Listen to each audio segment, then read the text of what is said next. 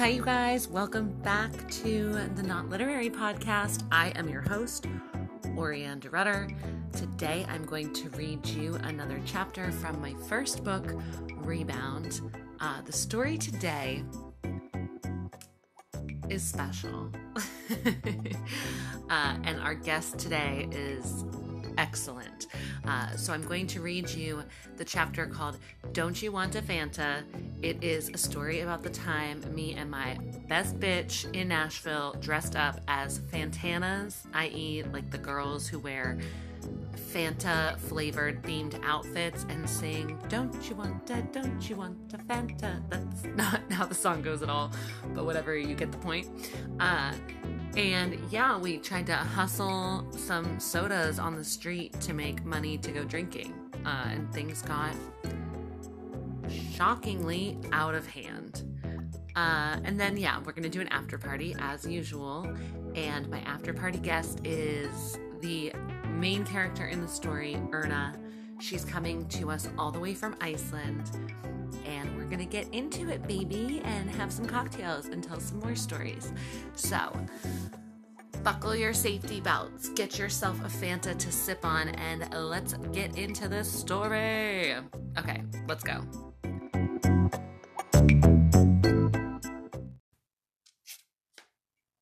At the time, this seemed like a logical idea. It started on a Thursday morning on the sofa with my cute blonde friend, Svana. Svana is a hot girl who loves vodka. This we have in common.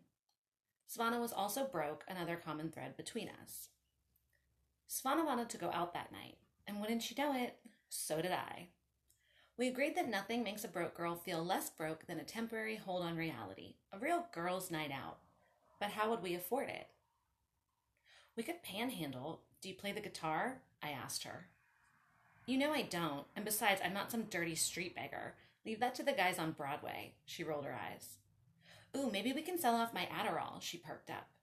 We're not fucking drug dealers, I said. They're not even drugs. Besides, they make me too jittery, she chirped. Okay, maybe. That's a solid start, I said. But I'd rather do something less white trashy. Pills, you know? It's so trailer. We sat on Svana's sofa, pondering other money-making schemes as her television buzzed in the background. Don't you wanta? Both Svana and I bobbed our heads to the sing-song jingle coming from the television set. We looked up and sang the song in unison. Don't you want a Fanta? Man, I want to be a Fantana. Maybe we can dress like them for Halloween, Svana said. Oh my god, how do you know what they're called? I poked her. Shut up, whatever, I like them. Svana was actually blushing and I felt a little bad. Yeah, I guess I could rock that. It needs more glitter, but still, I'm down with the monochromatic thing. And I like her tights, I said. Oh, totally. And 10-4 on adding glitter, Svana agreed. But Halloween isn't for, ever, I pointed out. But Svana's voice sweetened whenever she had a good/bad idea. We should, do it anyway. She smiled and stood up from the sofa. Our plan for the day was then decided upon. Svana and I would dress up as Fantanas and sell sodas on the street. This was our great money-making scheme. I know. But according to us, this was a good plan for several reasons. First, we would make awesome costumes, which was fun, and also would double as our going-out ensembles for later that night. This meant we didn't have to go shopping for a cheap girls' night dress, and you know what they say about a penny saved. Secondly, this was our scheme. We could buy the sodas in bulk and use our sex appeal to make a fortune. We could easily charge $1 for a soda we bought for 50 cents. That's 100% profit, y'all. We would have so much beer money, it would be ridiculous. We would have so much beer money, it would actually be vodka money. Third, lugging the sodas and strutting our stuff was going to be a workout. We would pretty much be exercising the whole time. This was the trifecta of good plans. We were going to be sexy, rich, and skinny. And as our reward for our work as America's soda-selling sweethearts, we were going to have a fabulous girls' night. What could possibly go wrong? I left Svana's apartment and returned to my own to put together the best orange Fantana outfit I could scrounge up. Svana agreed to do the same and got to work putting together a citrus version for herself. We would meet later in the day, and if our scheme took off the way we planned, we would be successful soda-selling machines before happy hour. Svana arrived later that afternoon, toting a cooler full of different flavors of Fanta. While I was hard at work creating a huge sign that read, "Don't you want a Fanta?" in all caps, Svana kept herself busy by spray painting our cooler hot pink. Our outfits were absurd. Svana pulled off her citrus Fantana look with a kind of apocalyptic panache. She had covered herself in torn neon yellow strips of fabric layered over neon yellow tights. Underneath, she wore a canary yellow bodysuit. She had tied a yellow strip of fabric around her head, creating a sort of hot chick Rambo thing I was very into. She looked like a Fantana who was ready to go into battle. Her look said, "Buy my sodas, or else." My orange Fantana getup was a more cabaret meets Copacabana meets, of course, the Pussycat Dolls. I wore matching neon booty shorts, tights, and fishnets, all in a shade of hideous neon orange, along with a few layered neon yellow tank tops. It was cold outside, but we would not be deterred. Beauty, especially apocalyptic/Copacabana beauty, has no season. We hit the streets. Specifically, we hit Upper Broadway in downtown Nashville, since it was pretty much the hub of drunken commerce in the city. We paraded in front of my former workplace, the Broadway Brewhouse, a spectacle for all, including my former bosses, to see. We vogued, holding up our spray-painted sign. We danced with scraggly-looking homeless men to draw attention to our cause. But what was our cause exactly? Other than booze, we didn't have one. We weren't selling many sodas, and Svana started to worry. With the money we spent on the cooler, the spray paint, and the sodas, she started to calculate. "There's no way in hell we are going to break even," she said, deflated. "We could at least make some of the money back, right?" I asked. "That isn't the point, Oriane. We need to step it up." Svana's Rambo thing was really working for her here. I did a quick mental inventory. We looked damn cute, and since neither of us had been drinking, we were being unusually appropriate. There was no nudity, no profanity. I wouldn't call us a class act, but I wouldn't call us street trash either. Still, the only people who seemed to want our sodas were the street bums of downtown Nashville. What were we doing wrong? "Maybe we should give out some samples," I suggested. "The homeless guys all want one," Svana pointed out. We weren't monsters, and we needed some free advertising, so we happily passed out complimentary sodas to the local bums. Soon, we were crowded by smiling groups of homeless men. They sat with us, sipping grape, orange, or citrus sodas through the gaps between their missing teeth. Men with crusty beards full of crumbs, their clothing stained with urine and street muck, put their arms around one another in an odd act of soda solidarity. Together, we chanted an off-key and down-and-out version of the soda brand's catchy theme song. "Don't ya, don't ya, don't ya wanta, don't ya, don't ya, don't ya wanta." We sounded like a group of Muppets on downers. As our numbers grew, non-homeless people finally started to take notice. Our advertising campaign had worked. Svana and I, in our neon gear, looked extra bright in contrast to our hobo pals. Pedestrians and tourists stopped to take pictures with us, convinced we were the real Fantanas. I kissed babies and shook hands. We tried to sell our sodas, but were still slapped with rejection again and again. Our public loved us, but they weren't buying the goods. What were we doing wrong? We were only asking $1, but even the more affluent-looking of our fans refused to cough it up. Our homeless buddies were making more money than us just sitting on their pimply butts and panhandling. "We need a new gimmick," Svana whispered to me as she posed with two short men in matching soccer jerseys. "Tell them it's for charity," I joked. Svana looked at me and smiled. I smiled back. "Tell them it's for kids," I added. "A non-profit organization. Whatever works." Svana nodded in agreement. What's a good friend worth if they can't enable your worst ideas? One young mother, pushing a double stroller with two blonde, curly-haired children, approached, her husband at her side. "What are you girls doing out here?" She laughed a little at our ridiculous outfits, but seemed nice enough. "We're raising money for children," I spat out. "Cancer kids," Svana added. "Yeah, exactly. Sorry, we've been campaigning for hours. We're working toward eradicating children's lymphoma. So, don't you want a Fanta?" I asked. The couple purchased two immediately and shook our hands in admiration. With each passerby, we changed or embellished our lie. First, we were selling sodas for cancer kids. plain and simple. Save the cancer kids, we would shout in between verses of our Fantana song. After some pointed questioning from skeptical customers, we specified that our non-profit organization was actually the Make-A-Wish Foundation. This added to our credibility. People loved us and our cause. The name recognition of the foundation, along with our energetic display, had our cooler emptying faster and faster. But there's a party pooper in every crowd, and after being asked by one particularly savvy street patron to prove our affiliation with the organization, we had to tweak our story yet again.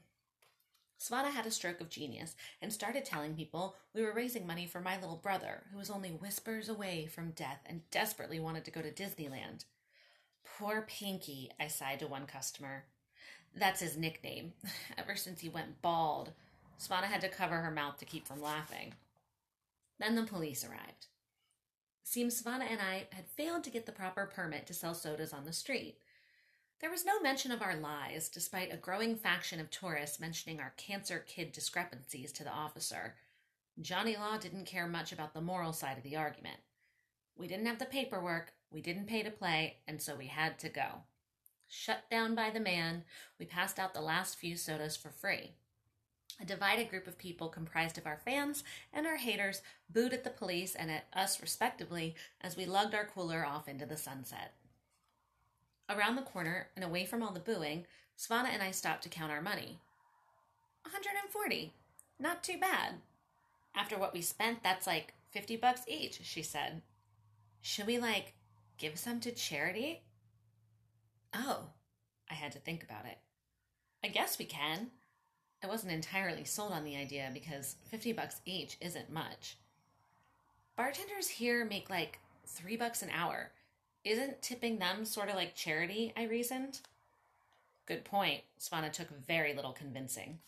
She pushed the cash into her bra and proceeded onward, lugging the hot pink cooler. We walked toward Svana's car, a beat-up green tin can, and loaded up the cooler and sign. Directly across from our parking spot, there was an unidentified ritzy celebration being held. There was a short line in front of the Hilton, and everyone waiting around was well-dressed and good-looking. I glanced at Svana. I glanced at the Fanta sign. Hey, I said, pointing toward the event across the street. Want to try to get into that party? Maybe they'll think we're brand ambassadors for Fanta, I asked. Or Make-A-Wish, Svana laughed. It's not the worst idea. People have been taking pictures with us all day. I mean, we have fans, she laughed again. She grabbed our makeshift cardboard sign and marched across the street. That's Svana, always down for a party. Upon entering the lobby of the hotel building, 100 eyes darted our way. We were in a Gucci-Poochie crowd, and us? We were dressed as sody pops. Slender women in stiletto heels clicked by, arm in arm with their tuxedo dates. We didn't fit in, and people stared. Even so, no one asked us to leave. We were surprised when no one flinched as we walked straight past the line at the door. I think it's working. I think they think we work here, I said, gripping the Fanta sign in my hands. I looked around the lobby, trying to figure out what this event was all about. Look, Svana pointed toward the front desk. Strung up was a large, glittering white sign that read, Nashville Fashion Week. A total fashion and style hag, Svana was flushed with anticipation. Maybe we can see a fashion show, she said, and marched to the front desk. I followed. Hi, I said. I work with Format Magazine, and we're covering your event tonight. Tell me, which way is the next fashion show? I handed the woman at the front desk an old business card from a magazine writing gig. I had held onto the card for just this purpose.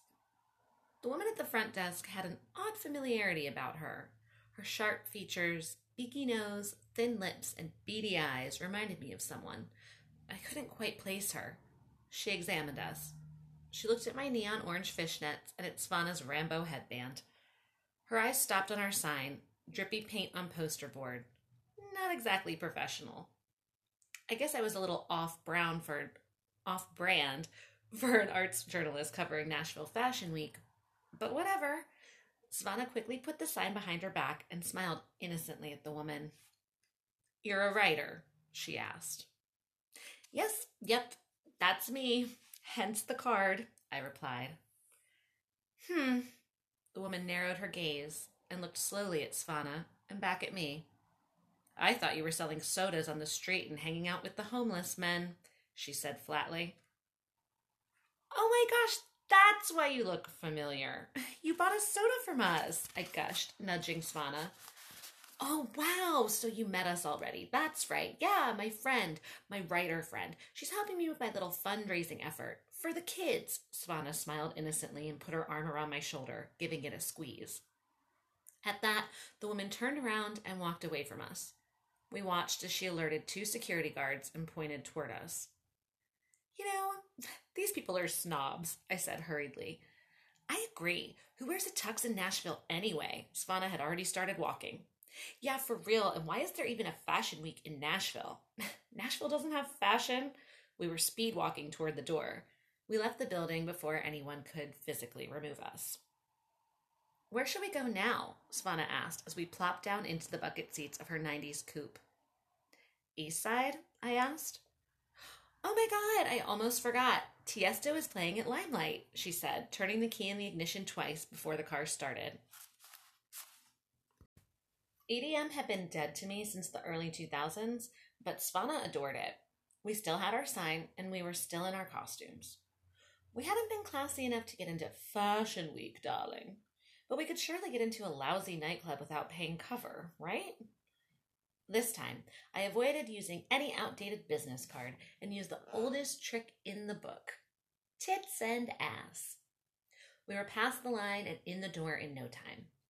Plus, since we looked so crazy holding up our sign, people still assumed we worked for Fanta. People really go nuts for those Fantanas, and loads of free drinks started flying our way. I was unaware being dressed up as a soda could cause such a stir, but man, we had some hardcore fans. After a few more cocktails and a few opening acts, the main attraction took the stage. The crowd swelled toward the front of the room, surrounding us, squishing our crumpled sign. The beats began, and I started to feel an uncomfortable grinding against my ass. I turned around and saw a sweaty, underage, blonde raver type pushing his groin into my hip violently. His jaw jutted well in front of the rest of his face and was plastered with a goofy grin. The guy looked special. He was not indeed special. He was just on ecstasy. Now look, I'm no prude. I am certainly no angel. Maybe I deserve to feel this creep's nut sweat all over me that night. But if there's one thing that will send me into a fury, it's having to repeat myself. So, when I politely asked this moron to get off of me 1, 2, 3 times, and he just kept hideously humping away, I was furious. I wanted to hit the guy. But as I had learned with Snowball Paul, hitting was not the answer. I pushed him away, but Ecstasy Face just kept humping toward me, grinning that hideous grin. Since there was no escape in sight, I decided to teach him a lesson. I leaned in and pulled him closer, wrapping my arms around his waist. I smiled and groped him, lower and lower, until I found his wallet and removed it from his pocket.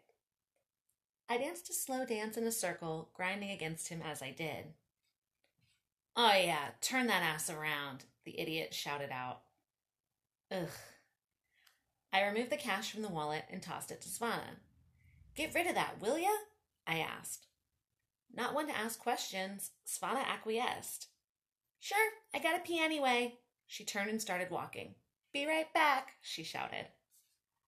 Ecstasy Face was confused when I went back to pushing him away. This alerted him that something was amiss. But what could it be? He stopped his idiotic dancing and stood, looking at me and around the room. He turned in a full circle as if lost. Then he started reaching his hands in each pocket again and again. His face went from blissfully stupid to stupid and angry. Maybe someone should have kept their hands and groin to themselves. Where's my fucking wallet? He yelled over the bass. I don't know what you're talking about, man. I turned toward the stage and continued dancing. I danced for 2 lengthy songs without any interruption from Ecstasy Face or his boner. I was surprised he had given up so easily, especially since it was clear that I had robbed him. I knew he was dumb, but Jesus, that's really dumb, I thought. I was getting sweaty and I was getting sober. I wanted to hit the bar and started scanning the crowd for Svana. I surveyed the room. She wasn't at the bar. She wasn't near me in the sweaty dance pit. Where else would she be? I thought. My eyes darted to the speakers on each side of the stage. She wasn't dancing on those either. Weird. I looked toward the entrance. Maybe she had stepped out for a smoke? And there she was. Svana was at the front door, in handcuffs. I stormed over, pushing sweaty bodies out of my way. What in the hell is going on here? I demanded of the police officer, detaining my friend. Well, she's a pickpocket according to this guy. The officer gestured at, you guessed it, ecstasy face. Ugh. No. She's not a thief. No way, no day, I told the officer, who looked unconvinced. She is too. Both of them are fucking thieves. The blonde and the brunette. They stole my fucking wallet, he yelled. I mean, yeah, we did. But this guy had like zero sense of humor. Look, I reasoned with the officer. I quickly came up with a plan. I had been lying all day and saw no point in stopping now. Besides, what kind of friend would I be if I left Svana to hang for my crime? I have morals. These two are always pulling this shit. He pretends he doesn't know her. She pretends she doesn't know him. They get in some weird situation. And you know, it's like their thing. Their sexual thing. I raised an eyebrow at the officer and ran my fingertips down his arm, slowing down the word sexual. Frankly, I'm a little tired of getting caught up in the middle of it, I said, rolling my eyes again. I leaned into the officer more. The officer didn't budge, but he was listening. He said he doesn't know her, he replied, his eyes fixed on my cleavage. Tits and ass, ladies and gentlemen. Tits and ass. That's the point, I told him. Of course he said that. That's the game. But seriously, he's taking it too far. I turned to Svana. You should really break up with him, girl. This shit is getting ridiculous. The music was too loud for Svana to hear what was going on, so she just nodded, tears streaming down her angelic face. The cop grunted, considering my story. He looked at Svana, a svelte blonde with swimming pool blue eyes. He reached toward her cuffs and began unlocking them. You seem like nice girls, he said, slipping the cuffs off Svana's wrists. But I don't want to see you girls in this. Fucking run! I yelled the second Svana was free. And we did. We ran past the officer. We ran past the entrance line. We ran past the parking lot and past our parked car. We ran across the intersection, darting through traffic. We ran and ran and ran, all the while still hanging on to our cardboard Fanta sign. Our platform yellow and orange shoes clomped like horses' hooves as we trotted away. 2 streaks of orange and citrus soda we were, sprinting down the street at top speed, never looking back to notice that no one was following us. Almost a mile into our run, I stopped to heave for air. My stopping point happened to be right next to my favorite East Nashville bar. Maybe we should stop, I called out to Svana, who had continued to run. She stopped suddenly and bent forward a little, wrapping her arms around her ribs, also heaving. How convenient, Svana said, nodding toward the bar entrance. I feel like we earned this, I said. And hadn't we? We had completed our plan for the day, and then some. We had made friends, made money, and worked out. Sure, the friends were homeless, the money was stolen, and the workout was running away from cops, but we had done it. Mission accomplished. It was time to kick back and celebrate our successes, right? Once inside Red Door, Svana and I got a good look at how haggard we looked. Sweaty, panting, and sporting sagging and ripped versions of our original outfits, we looked less like Fantanas and more like fugitives. Fugitive life, I held up my tall vodka soda and clinked glasses with Svana. How are we paying for these? I spent my Fanta money at Limelight, Svana sighed. Girl, I just said fugitive life, I told her, pulling a small fold of bills, ecstasy faces, bills, from my cleavage. Svana laughed and raised the torn and battered Fanta sign high above her head. To Fanta, we said in unison. Don't you want a Fanta? She screamed at the top of her lungs. The bar quieted, people turning in their chairs to observe. A true warrior and a party animal, Svana yelled again, "Don't you want a Fanta, bitches?" The next morning, I awoke with a start. Where was I? What was that noise? The jarring, grinding sound that filled the neighboring room stopped, and Svana emerged from the kitchen holding 2 green smoothies. "Hey girl, want a smoothie?" Svana asked. "They have spinach in them, but you can't taste it. They're really good." She looked rough and still had her yellow Rambo Fantana headband tied around her head. I looked equally as terrible, but in orange. What happened last night? I had no memory after our last uproarious Fanta toast. Beats the shit out of me. I looked at my credit card statement this morning, and apparently we spent $100 at least at Red Door. I don't even remember being there. Svana plopped down on the edge of the sofa.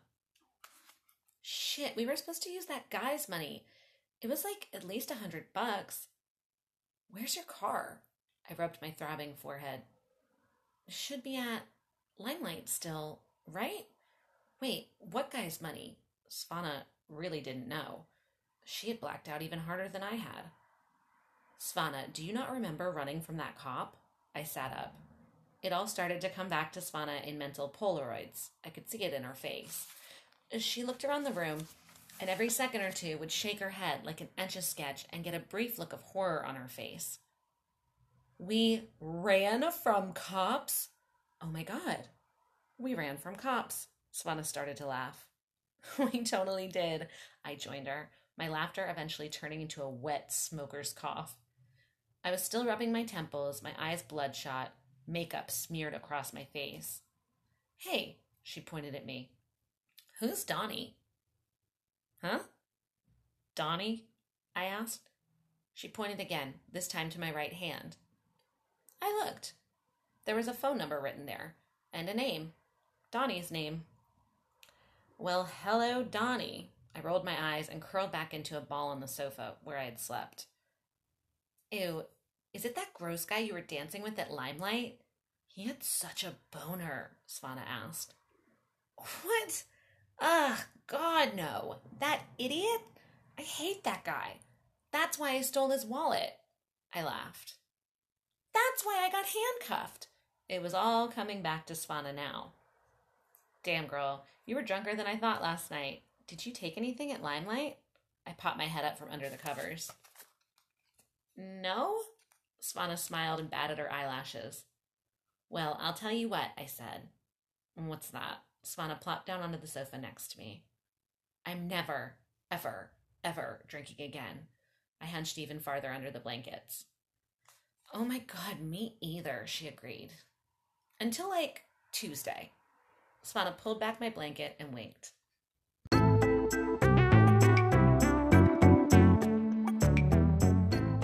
All right, that was Don't You Want a Fanta? It's one of my favorite stories, also one of my favorite experiences from when I lived in Nashville. It was so dumb and so fun and just like the perfect debauchery that this book is really all about.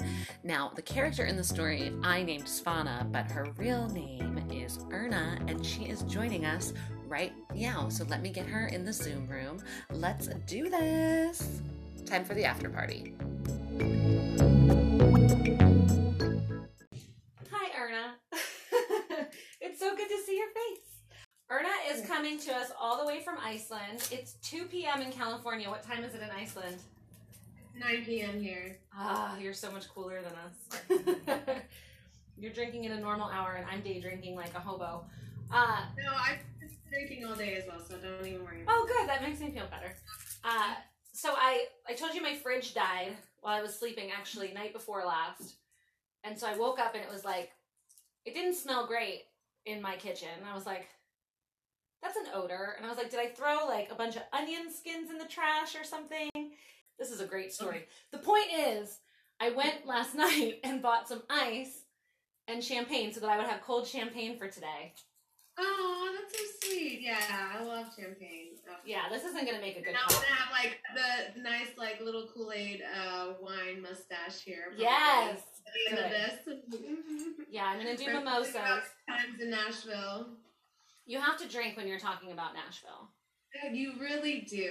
I mean, you really, really do. It's like insane. It's like insane. We were such hot messes, dude. It was great.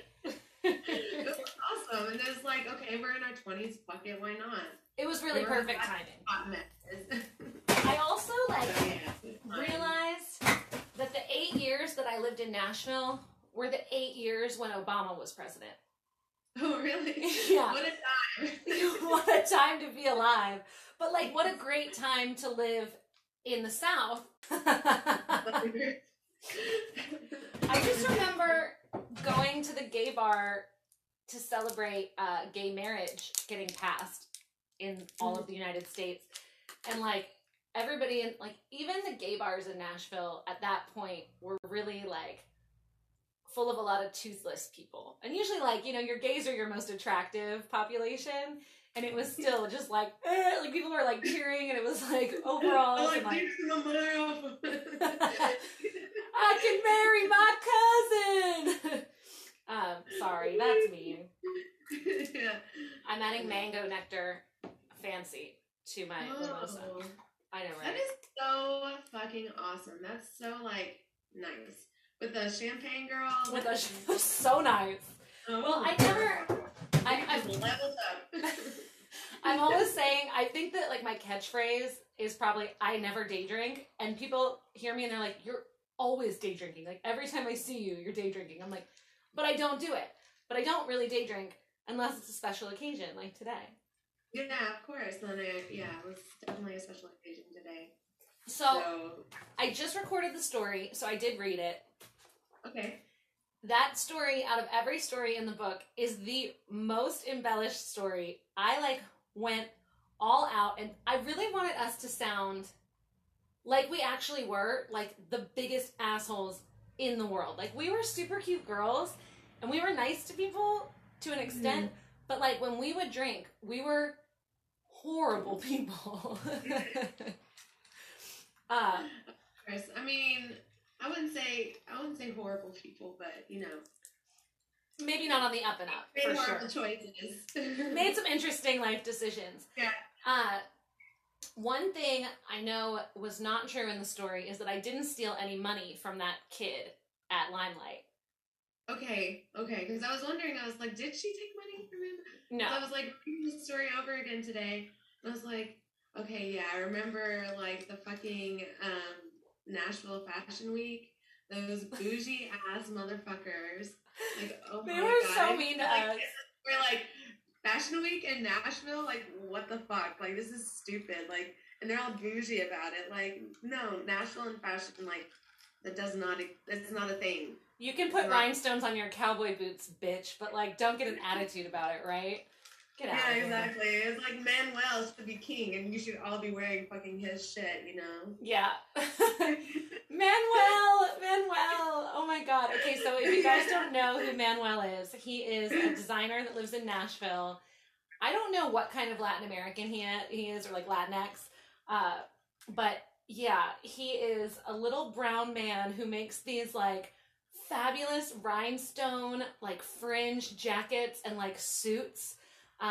If you look him up, just look up Manuel Nashville and it'll come up right away.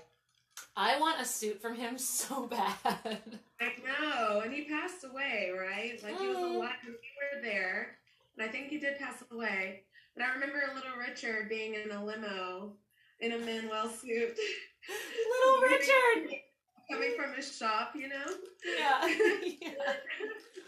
One time, I was walking my dog back from the Vanderbilt campus, and Manuel's shop and I think home were, like, the same. I think he lived in his shop. Not like that, but he had, like, a live workspace. It was catty-cornered from where I was living at the time. And I was walking back, and I heard a lot of music, and I saw a lot of people kind of dressed up going to this house. And so I took out my earbuds, and I heard Wanda Jackson. And I was like, oh, that's cool that they're, like, playing Wanda Jackson. And then I kind of, like, peeked in and saw that it was, like, elderly-ass Wanda Jackson playing live. And I was like, I have to get into this party. So I, like, was in, like, a sports bra and, like, running shorts. And I had my chihuahua. And, like, duh. It's kind of like when we tried to go to Fashion Week dressed as Fantas. I just went up to the door and I was like, I have to come inside. And they were like, no, you're... I'm a writer. Here's my business card. You guys called me. Damn it. So they were like, no. And I was like, fine. And then the people behind me, I listened in, and they had brought a keg. And they didn't no, that's not what happened. I went next door to JJ's, the coffee shop. Okay, yeah. Yeah. I went in there.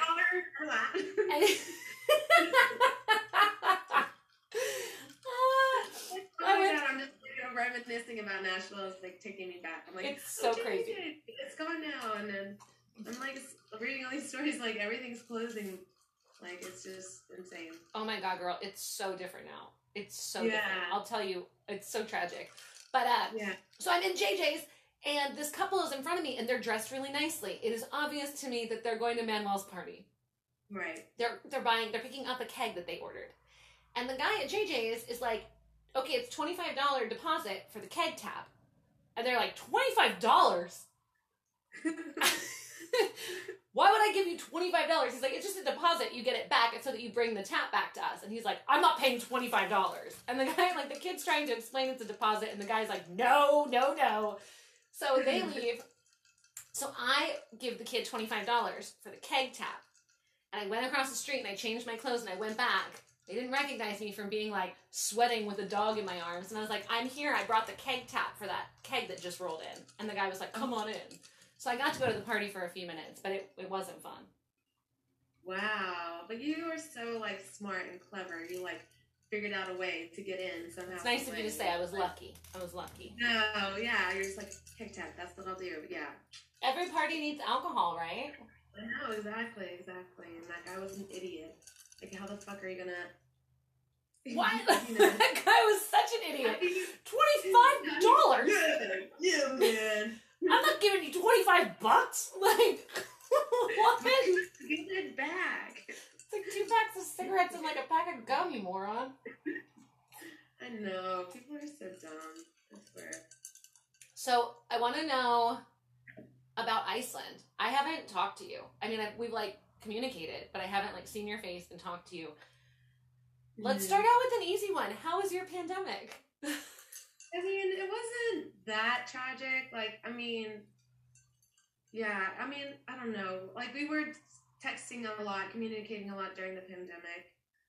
Kind of reconnected then, didn't we? Yeah. Around that time, because we were just what the fuck is going on? How is it going with you? How is it going in the States? Yeah. In Iceland, it was a much different story, That's what I'm curious about. I feel like your healthcare is light years ahead of ours. Your government is light years ahead of yours. You guys are a lot smaller.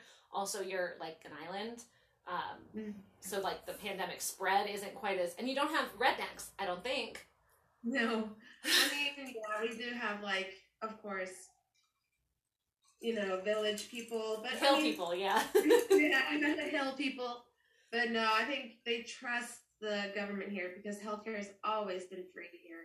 It's always been a human right here to have free healthcare. God, I'm so jealous. So they trust when the person that's in charge of all of the doctors in Iceland, when he is coming up every single day at 2:00 on the news and telling the statistics, telling everyone what's going on, being very open, very clear about what is going on with this pandemic. Every single day, it's 2:00. We get a news from the state official, the government official over all the doctors here. And it's not just him; it's also the police, another person that's in charge. So it's they're being interviewed every single day, and the people. That's great. Get all this information. They have all this information at their fingertips. You can go on COVID.east and you can get all the information there. They're very, very open and clear, and it's fine. And everyone trusts the system here because they've always gotten free healthcare here. So yeah. It's a lot different. It's a lot different. Is education in Iceland free as well? Yes, it is. Those are the 2 things that I keep just begging people to be about. And I think I casually maybe 2 to 4 times said something kind of out of the side of my mouth on some stupid internet conversation, like either be it on like Instagram or Facebook, on like a friend's post about like, what do we need to do to, and I just said free education, free healthcare, and I get met with like this wall of resistance from people who are, for all intents and purposes, pretty fucking poor and would benefit from free healthcare and free education. And they're like, how on earth would our government ever afford that? No government can afford that. And I'm like, here's a list of 30 countries where that has been the standard practice for years and years. Yeah. So I don't understand why 30 civilized countries can do it and this one can't. And we can. We could easily. We're one of the richest countries. We are the richest country in the world from what if we still are in that standing. Why wouldn't we? Yeah, well, that's what they keep on saying, but are they really? I mean, I think America is more in depth than they would like to admit. Yeah, that's a good point. And also the fact that we print money and don't. Yeah, I mean, that's a deeper conversation, and I don't know the answer to, because I kind of like live in the clouds, especially since the pandemic. I got like pushed into like this kind of alternate reality of like this split country with both sides saying the most ridiculous things about the other side and about each other and showing like the ugliest parts of their personalities. And this was a lot of friends. And then you mix in just kind of like, and I'm sure everyone feels this way in all of the world, you mix in just the fear of the unknown. And then like, you know, a lot of like drug overdoses and suicides went way up. And so obviously I have like a very high risk group of friends from working in bars and clubs for so long, and also being like a high risk youth when I was a kid. So I lost a lot of people, and I just got so overwhelmed with it that I was like, fuck this. And like, just kind of, I just turned off the news and was like, this is ridiculous. Like, if the world explodes tomorrow, I certainly can't like waste today thinking about it. I mean, I still pay attention politically, and I still like go on a non-profit news site probably at least 3 or 4 times a week just to make sure that I'm not like a walking moron. But I can't like, I'm not going to read for-profit news. Like, I'm not going to read Fox. I'm not going to read MSNBC. I'm not interested. If like an advertisement for a car or a clothing line pops up during some kind of news broadcast, I'm not watching this shit anymore. There's no reason you should be advertising to me when it's this important and it's this dire. That's stressful, dude. It's so stressful. Yeah, exactly. I would rather just be an idiot and just walk around and just be like, you know what? You know, what I see with my own eyes, that's my reality, okay? Like, I can't control what goes on around the world, you know, and the news is sometimes so overwhelming, and you feel like you're just like, there's nothing you can do, you know? You just feel so helpless.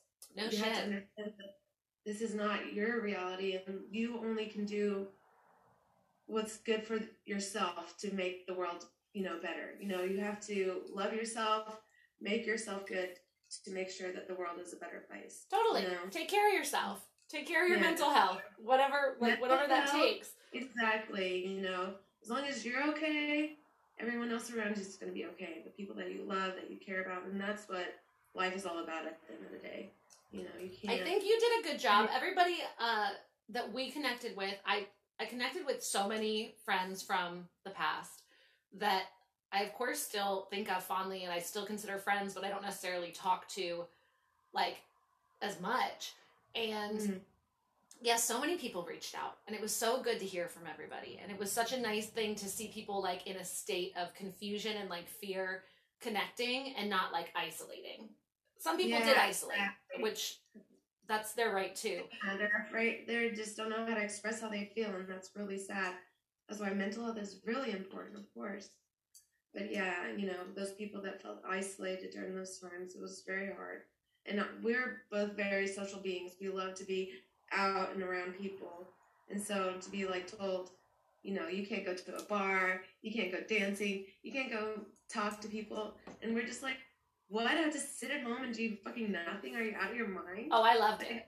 I loved it. I was here for it. You did? Really? Well, I was in a really bad spot. Like, I had worked for this guy, and he was just like, you know, it sounds so stupid now that I'm out of it, but he was like a textbook, like, abusive master manipulator who just, like, warps your head really bad. Okay. And I worked for him for like 5 years, and I was just super burnt out, and I left, and I realized that like something was really, really wrong, and I left pretty abruptly.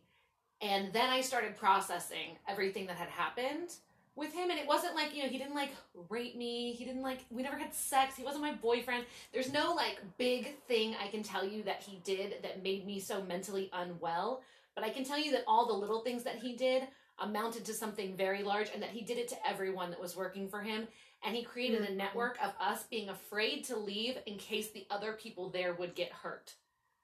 Okay. Which That's like really fucked up. yeah, which if you look into kind of like textbook like narcissist abusers, that's what they do, and they do target you in a certain way, and they do all of the things line up if you like do the research on it. I won't bore you guys with it, but the motherfucker fucking sucked. And and it really spun my head, and so I left, and then I got new bar jobs, which I wasn't ready for. I needed to take a break and like process it, and I couldn't, because you got to make money, you got to work, and also I wanted to get like back to a healthier environment, and the second job I got after that was just as bad, and then I got like 2 good jobs, and I maybe worked those jobs for a month, and then it was March 13th, and everything shut down, and I was like, okay, what the fuck? Mm-hmm. But also, like, you also gotta make money, you know. right? But I just said fuck it. I was just like, fuck it. Yeah, this is whatever just happened. Just happened. Like, I need to just stay home and like really process. And I did. I was like the hardest of all the quarantiners, and people were like, "You're such a hardcore quarantiner," and I was like, "Oh, God, you guys just don't quarantine that hard." I was like, "No, actually, bitch, secret is like I needed it." Like, I'm acting holier than thou, but I'm not. I'm just more damaged. But yeah, no, and even now, like, I don't like, well, I think I would like bars now. I don't currently like going to bars. I went to a couple, and I was like, but it's still not 100%, and not that it has to be 100%, but it's still not safe to go out to bars here right now. Really? Oh yeah, and please don't let anybody like tell you that it is. So the vaccine works, but it doesn't prevent the spread entirely. It prevents you from dying from this if you get it, which is great. That's wonderful. But it doesn't stop you from spreading it necessarily. And we still have like suggested mask use, and like you can go on any nonprofit news site and look at a map of the United States and see. And it'll ask you, like, go on NPR. NPR has very little to gain from you reading their news. They're a donation site. So go on NPR, and there's a big map of the United States, and it says, should you wear a mask indoors in your state? And the whole country is hot red. And there's spots that are, like, hot orange, which is, like, the next second to worst situation. So when I went to a bar the other day, like, I always sit on a patio if I have to go somewhere and, like, wear my mask, whatever. But I go inside to order because there's not a waitress.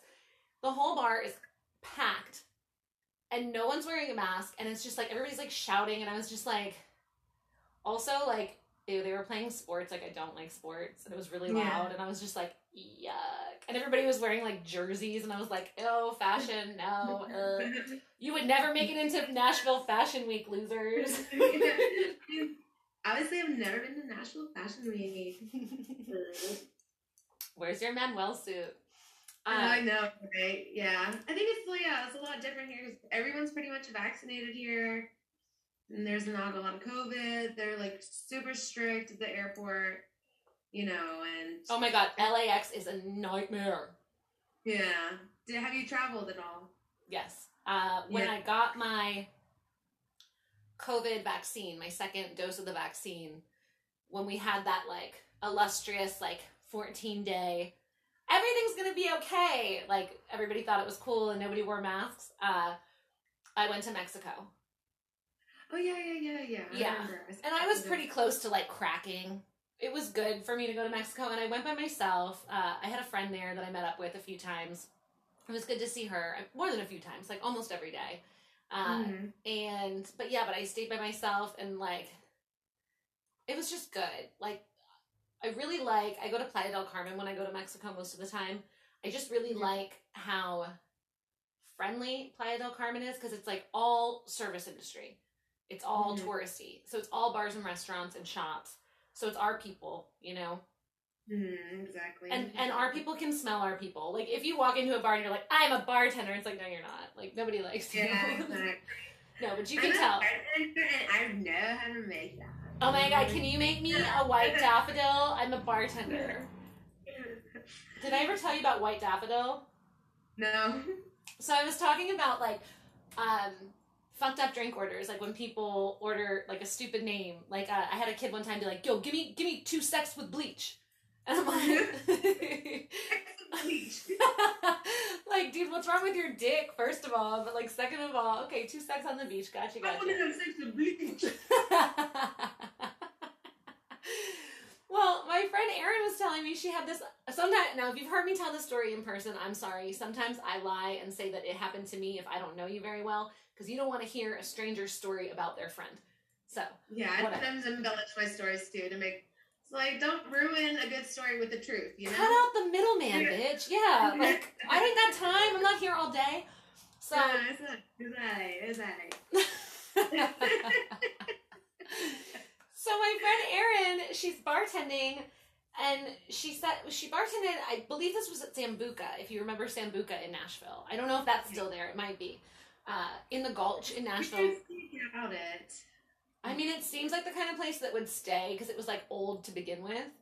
Like, it was just, like, already, like, bougie outside of, like, what Nashville was going to do, so Nashville got bougier. It seems like it would stay, but who knows. So anyway, Erin was working at Sambuca, and Sambuca always had a lot of prostitutes who would come in, and they would, like, young prostitutes who would sit at the bar, you know. Well, because there's all these old divorced places in Nashville. Well, they were like high-end prostitutes. Oh, okay. Yeah, call girls. But they weren't being called, apparently, because they were sitting at the bar waiting for a date. So exactly. They would go in. So the Gulch in Nashville at the time was like all condos where like divorced guys or guys going through a divorce would move into. And they were like reliving their heyday. And there were like 5 or 6 bars there they would go to.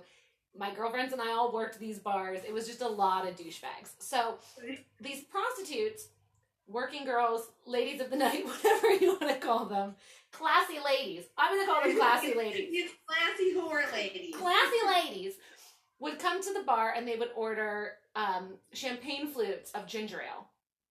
Oh, okay. So that when somebody at the bar went to offer them a drink, they would see that they only drank champagne.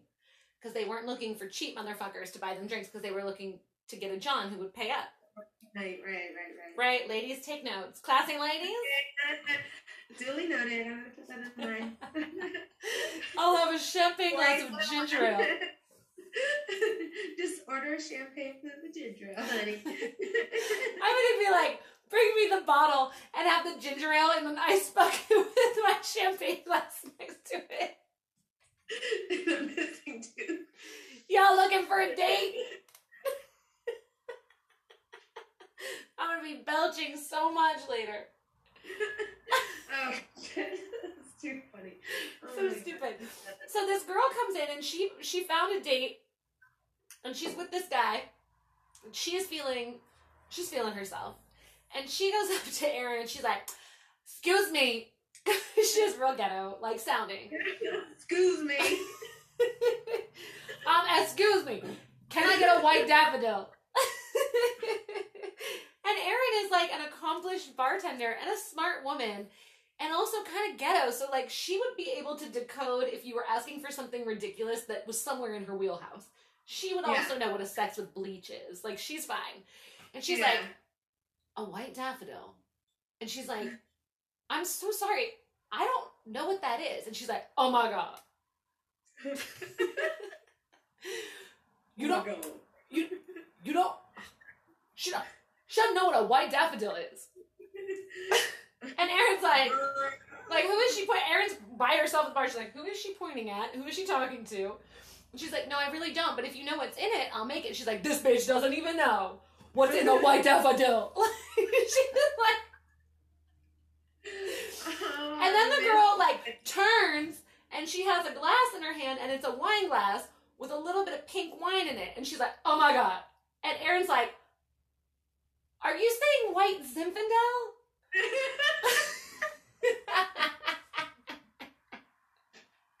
White daffodil.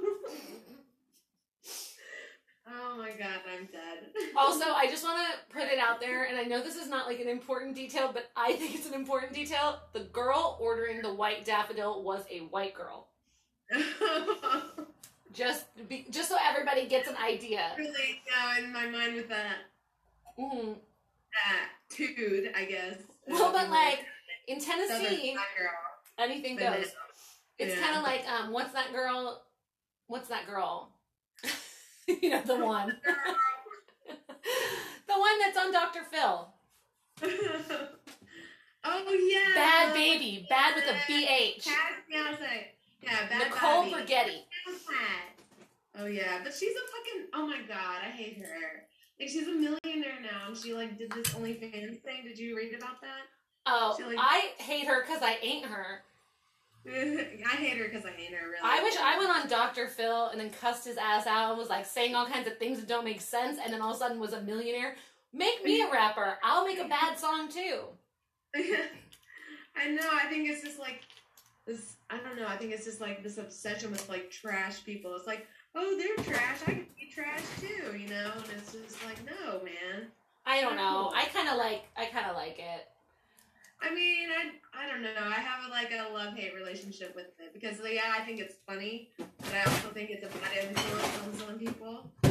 Yeah. So you know, it's funny if you can take it with a grain of salt. But if you're yeah. I want to be Nicole Brigetti when I grow up, I would hope that you would aspire to be more. But also, she's so young. I don't know what she's going to do in the next 10 years. You know, she might like take that money. I mean, she might grow up and be like, you know what? I got really lucky. That was a really crazy ride. Let me like start a charity. We don't know what she's going to do. She's a kid. Fuck it. She might like be a grown-ass woman and like be like, you know. But I'd like to see her become like Mother Teresa. But like still have really long fake eyelashes and like the curls in like her what's that called? Oh, yeah, like the little fucking pasted on. Yeah, we used to call them artistic hairs, which sounds terrible. That's what they're called, like my artistic hairs. But now it's called something else. Edges. It's called edges. Edges. God, I've been drinking. Sorry. Yeah, I know. My like. I know pin curls. Pin curls are the ones where you like roll out. Yeah, you paste them like to your head. Yeah, these you paste. Yeah. Okay. Yeah, but when you do like, so your edges are what you pull out when you put a wig on. Oh yeah. So it doesn't look like it's just a wig. So you get your lace front, and then you would pull all this out. But these are also called artistic hairs. These are very artistic right here. They're doing their thing. Oh, nice. What was I gonna tell? Oh, I learned some new slang. Okay, so my friend Peter joined the military, and he is our age. So he's surrounded by all these young people. And he told me, if you want, I don't remember all of it, but I remember two. Facts. We all still say facts, like when you're like, yeah, facts. Duh, truth.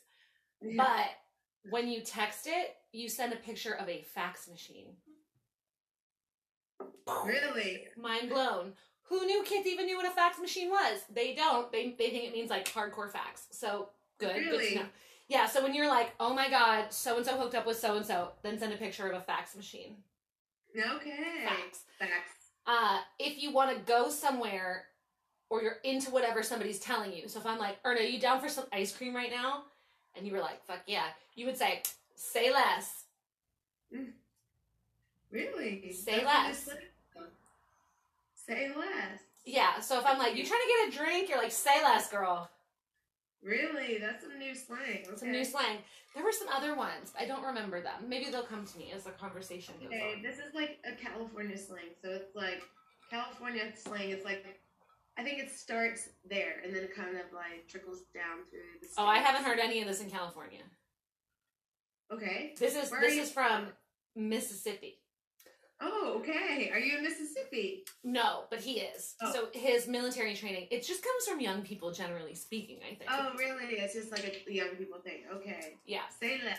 Say less. I think I'm so old now. I don't know what to do. You look great. Don't worry. Just lie.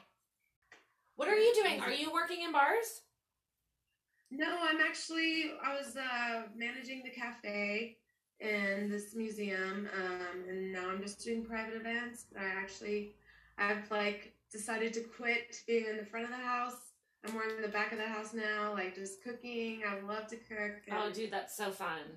yeah, and it's just like my new passion. So I'm just like, I'm applying for a job that's like really close by to me, and it's a really nice restaurant, and I love it. Like, just want to go there just to learn Yes. new things, and then like, just like level up, I guess, because I hate going to school. I'm ADHD as fuck, and I can't sit down and study. I fucking So hate school. Like, learn from like doing, learn from experience. That's how I learn. No, and that's a better way to get a job anyway, because it's what you know how to do and also who you know. So if you learn from experience and you're kind of mentored by somebody already in the game, then you have a great reference and you know what you're doing. Yeah. It's like when people ask you, I mean, it's not the same because it's not, like, restaurants are a little different because cooking is more precise. But when people are like, should I go to bartending school? I'm like, no. No. Buy a push-up bra and fake it till you make it, babe. And then use your first references to go somewhere else. Yeah. Yeah, exactly. I know. Yeah, I think we were just like, hot. We just went in and we just winged it, like that's how it is. Like, well, we were hot. We were smart and hot. That's really all it takes. Yeah. Yeah. Not that you can't be dumb and ugly and get a job in a bar. I've met a few. yeah, there's quite a few actually. Or dumb and hot. There's a lot of dumb and hot. Oh, yes. A lot of dumb and hot. Oh, yeah. Bless them. I love dumb and hot. Do you remember Mamory? Oh, yeah. So I took Mamory out of Brewhouse and put her in a different bar in the book. But I had to put her somewhere in the book. So Mamory, I think she was like my replacement at Brewhouse, right? Was she? I think she was. I think I quit Brewhouse because I didn't like the tank tops. They had a built-in bra, and they were short, and we worked in a beer bar. Like, what the fuck? Like, why would you make us all wear crop tops, you guys? Yeah, that's not cool. And I didn't like the ones, and I know this is like, well, I don't know, maybe now everybody would be up in arms about this, or maybe not. Times have changed, but I didn't like the ones that said great cans on the back and said drink till he's cute. Like, I felt like it was like, especially since so many, like, it was such a date rapey environment at that time. Mm-hmm. Like, literally, if you were a drinker at that time, every girl had, like, a date rape story from somebody that, like, she thought was a friend. Like, all of us did. And it was just, like, so shitty, especially to have, like, a couple of, like, wolves in that particular den of Brewhouse that were so date rapey. To have to wear a shirt that basically says, like, drink till I black out. And then was, like, sexist with, like, a girl holding, like, beer in front of her tits. I was just like, fuck this place and fuck that. Yeah, I quit over a shirt, but like not really just over a shirt. But then I came back in to see you guys, and this girl was working, and I think you were training her. Oh yeah. And Mamory. I was like, Oriane, her name is Mamory. And I was like, I'm sorry, what? And I was like, I'm sorry, hon, what's your name? She's like, Mamory. Nice to meet you. But she said Mamory. I was like, that's your name? And she's like, yeah, my name's Mamory. And I was like, I'm Oriane. Hi, Mamory. It's nice. And she's like, yeah, that's me. And everybody, and like, I think it was Jason. I think it was fucking Jason. Mm-hmm. Was like sitting there. He's like, hello, like, Mamory? And he even said it wrong and like pointed to his head. And I was like, you think about boobs a lot? You think about boobs? Like, I was like, what? He's like, you have one? And I was like, I have two. Like, what are you talking about? Like, I did not get it. Her name was Memory, you guys. She couldn't say it. Her name was Memory, but it's in her southern accent. Sounded like Memory. You know, that's something that people don't think about when they name their child. They don't think about where they might end up, and they don't say it with the accent. Like, I'm gonna name, what's a southern? Like, I mean, this isn't, you would never name your child Black Ice. But if you did, and you moved to Tennessee, they'd be called Black Ass. You'd be like, Black Ass. I don't know about that. Same with Memory. Maybe she's going to call herself Mamory. Mamory. Jesus Correct. Do you have any Nashville stories that you want to tell? Or any stories you want to tell? I don't care. You know, there's so many like Nashville stories, like I don't even know, but I was just, you know, we were just so crazy and young and like fucking. I love the Buffalo statue story. Oh my god, I still have it. Hold on, do you want me to get it? Yes, yeah. I have it. It's one of the few things I haven't gotten rid of because of how. Yes, we need to talk about that and then the panties.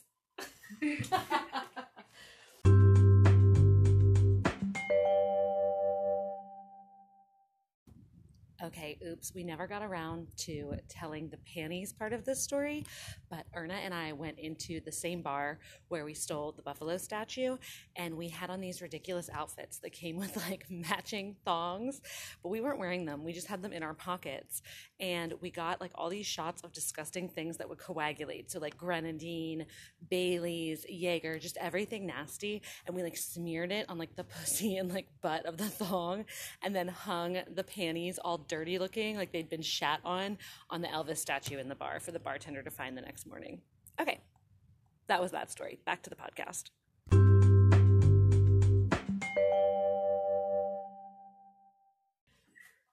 Yes. There is the buffalo statue from Rebar. Yeah. Oh my god, so we went to Rebar. Mm-hmm. Holy shit. I had just moved across the street from Rebar. Yeah. So the first night I went to Rebar, before this happened, I went in and I was like, hey, I just moved across the street. I'm going to be your best customer. Yeah. And I proceeded to get so fucked up that I couldn't get down the stairs in front. And like, I literally lived across the street. It was a 14-second walk. And I made somebody call me a cab. And the cab was so... I was there. No, I was there. I was there with you. I was like flagging down the cab. We were drunk as shit. And we walked down. We're like, let's get a cab. I was like, let's get a cab. And you're like, okay. But I live down there. And I was like, no, cab. Yeah. We're so drunk. I was like, girl, we need to get a drunk. No, we need to get a fucking cab. Because you're too drunk. And The cab driver was pissed. He went like around the block like 5 times. He's like, I need to make my fare, bitch. Like, you live literally right there. We're like, yeah. Are you fucking kidding me, man? I was like, no, but she can't walk. She can't walk. What am I going to do? Crawl, bitch? Like, just help me out. And we were like, we'll pay you. We'll just pay you. And he's like, no. And he like didn't want to just take like $10. I just went around the block. Come here and I'll pay you $10. Like, fuck off. Yeah, it'll save you time and energy, sir. But like, just please don't make me walk. We noticed that night that they had these Buffalo Trace napkin stands that had these buffalo on them. They didn't look like this at the time. They're just these little plaster cast brass buffalo. Look at his ribs. Look at his little dingling. I was dingling. The dingling. He has a dick, but oh no, he has. I'm sorry, that's gross. He has balls. Oh, I was like, he has a dick, but no balls. I don't know why I thought the balls would be right next to the dick on a bowl. And I was like, oh wait, they're back here by the ass. Yeah, Let me like, edit if that you out. want to make like poor Barbie and Ken, they have no genitalia. Like this is What? not how humans look in real life. Well, and also like, what are they doing? Like Barbie and Ken, like that's so unsatisfactory. Yeah, I mean it's just like a plastic. They're just super into nipple play. Yeah, exactly. So we noticed that they had this display with this buffalo on it. And I wanted it. You were attracted to it because there was a dick on it. Maybe I was horny. Yeah. I think at the time I was just crafting a lot, but it could have been the dick. Yeah, I think it was the dick. We'll go with it was the dick. I'm going to go with it was the crafting. Arna thinks it was the dick. We'll agree to disagree. It doesn't really matter because the point of the story is we took the buffalo. And I remember when I went to take it, I was like, I tried to pull it off, and I was like, it's glued on. And Erna was with me. We went back again another night, obviously. Yes. Erna always was like, no nonsense, and was like, fuck this, we're doing it. And she was like, no, it's not. And she like tried to pull it up, and it wasn't, first of all, we were very drunk. It wasn't glued on. It was Velcroed on. And yet we were too drunk to figure that out. We were like, it's sticky. So Erna just picked up the whole fucking napkin container and was like, bye, and turned around and walked out of the bar. And like, the bartender followed us and was like, ma'am, excuse me, ma'am, please stop. And Erna was just like, nope. Like, didn't turn around, didn't look back, and I was like, just following her, and I was like, yeah, we're not turning back. And then he just gave up about like 4 feet into the chase and was like, well, guess that's gone. Yeah. So then I painted it. Yeah. To make You it painted cute. it and we brought it back, didn't we? Yeah, we brought it back. Look, I made it look like a Joker. It was the year that The Dark Knight came out, so the Joker was very popular. It has little emerald eyes, okay? This took time. Yeah, you did such a great job with him. Like, Thank you. This is expensive nail polish here on his rib and dick. really? Yes, it was OPI, girl. That's not discount. Hey, that's beautiful. I would fucking buy that. If I had $1 million, I would buy that for me. Do you have $1 million? Because I will sell it to you. If I had $1 million. Yeah, you did another one though, didn't you? You took one from another bar and you made it like a Titans player. Yeah, and they loved it. Yeah. I brought that one back and they were like, this one is so much better. Thank you so much. Because it was so stupid looking before. And I was like, that's what I'm saying. But Erna and I took the original bowl back to Rebar and they had like an attitude. The bartender was like bitching about it. He's like, well, now that it looks like that. Regret it when that thing is going to be sold for millions of dollars. Right. I just got an offer from an Icelandic investor for $1 million for this thing. Yeah, before. exactly. But exactly. then the best thing is we gave it back. We put it back on the bar. Yeah. And they had a new one. They had a new one. Like we knew they would because it's a free promotional plaster cast thing. Who cares? It's a free Who cares? fucking thing from the bar reps, you know? It's like, Right. and that's a strange thing. And like that doesn't happen here in Iceland, so it's like really strange knowing that there were so many bar reps in like Nashville. Like people would come in with their alcohol, free like swag, and like promote our liquor. You know, try it. It's so good. You know, it's so crazy. Like it does not happen here. It's like You just hit me with the European. You went, it's so crazy. it's so crazy. I don't know. It's so crazy cool. Doesn't happen here. It's cool music. I mean, yeah, it's like I've been here in this island for like 4 years. I mean, yeah, I've been traveling around Europe and stuff, but like, I'm so scared to come back to the States. Like, really. Just wait a little bit longer. Mm. And when you come to California. Come Yeah. straight to Long Beach, baby. Mm. Yeah, my father's in the States right now. He just went to Florida. He'll be there for a couple of weeks. Florida. And he's actually going to Tennessee. He's gonna like, you know, just see how everything is, you know, because it's like we have this kind of like outside perspective. It's just like so demoralized in the States. You need to get a lot there, you know, and it's like very like you have to have like a thick skin living in the States, like, you know, and it's really hard. It's rough, you know, and it's like you see that living here in a country. I sometimes would just weep just because of the kindness that people showed me for, you know, that I never received. I never received that.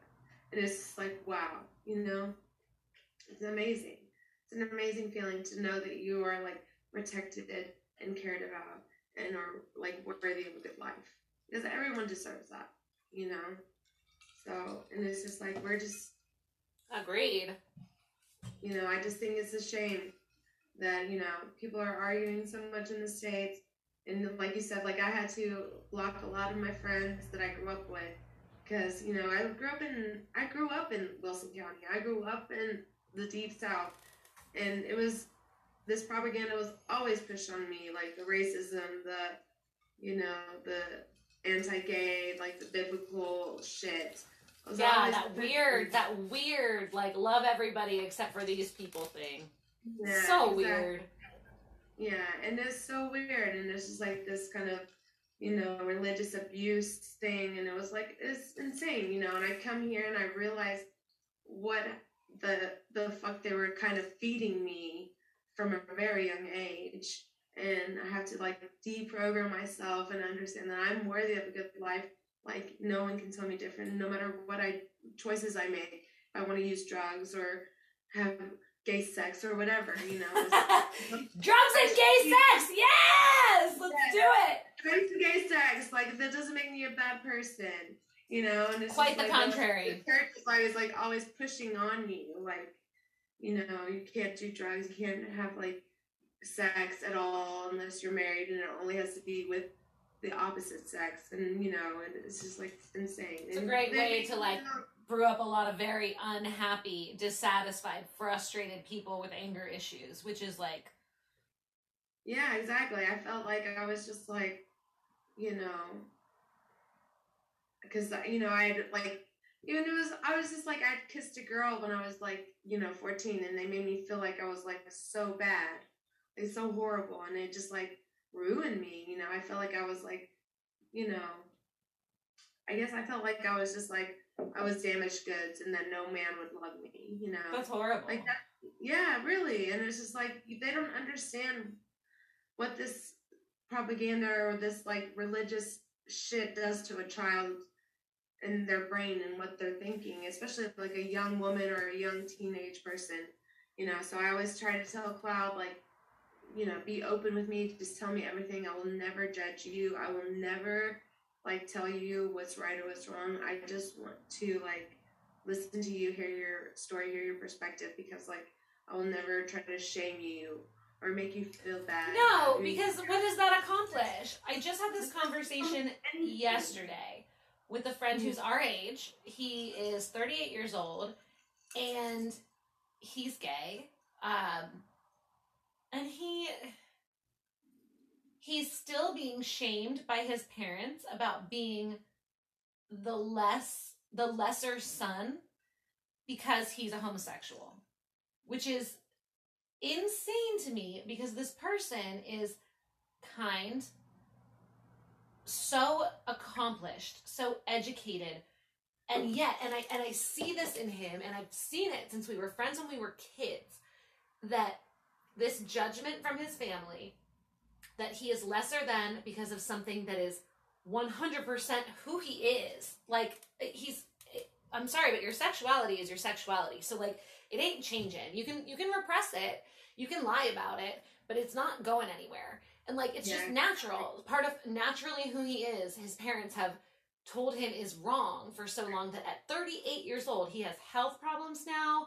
He has emotional problems. He has abusive exes. And I'm like, this is all tied to your formative, like your foundation telling you there is something fundamentally wrong with you. And so you've tried to like subvert who you actually are every step of your life because something like your family, when it's your family, it's the most powerful. When it's the church that your family goes to, same. That's like an extended family. When it's all the people around.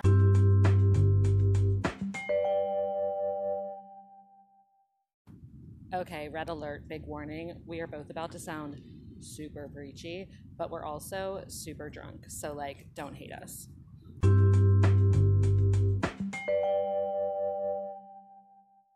You, when it's your classmates, when it's the media, like, just fuck off. Like, stop telling people all this crazy religious propaganda. I'm sorry, but if me fucking whoever the fuck I want to fuck, or doing drugs, or doing whatever makes me feel okay, or the complete opposite, being motherfucking Teresa, lands me in heaven or hell, bitch, I will see you there. Chill. Yeah, exactly. We will all be at the same fucking party. There's no proof that Jesus or God has ever existed. So it's fine. You want to have your religious views, that's fine. But don't push that shit onto other people. Like, it's not right. There's no proof. There's no science behind it. That's the weirdest thing about Christianity. Huh? That's the weirdest thing about Christianity and a lot of like offsprings, like Mormonism, Jehovah's Witness, is that they say like you don't get into God's kingdom unless you push it on other people. Okay. Well, and the thing with Christianity is that like Christianity is hand in hand with colonialism. So like by telling people these people must have been real dumb back in the day, which makes sense because like, you know, it makes sense. They didn't have internet. They didn't, I know. I'm like, I praise the internet. I like my Jehovah is the internet. I'm like, all I want is for like Twitter to be installed in brains. And people are like, that's the Antichrist. And I'm like, no. It would be really awesome, because how hard would it be to be racist if you had like access to all information in your brain? Yeah, exactly. But you would like blow your head off right now. So like, don't do it yet. Don't make me the first model. Or do. That's cool. If my head explodes, then we know. Like, that bitch was not racist though. Exactly. I was like, we all need to be connected somehow, damn it. And if I need to be the guinea pig for that, I will do it. I would do it. This is ridiculous, all this like arguing and fighting. You shouldn't do it. You're a mom. I'm single. I'll do it. Yeah. I'll do it. And when my head explodes from being the first ever Google in the brain, then you can sell this for $1 million.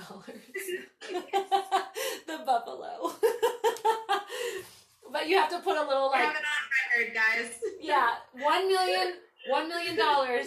Not necessarily Icelandic, not American, because we don't know what's going to happen with this country once my brain explodes. 1 million, maybe euros. 1 million Ethereum tokens. 1 million kisses. 1 million bear hugs from your best friend.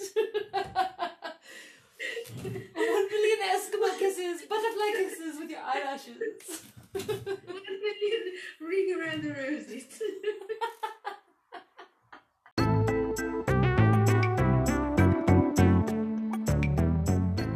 Okay, well, I had to cut the recording there because Erna and I went on for about another 2 hours, and we got dumber and dumber and dumber as the drinks got stronger and stronger and stronger.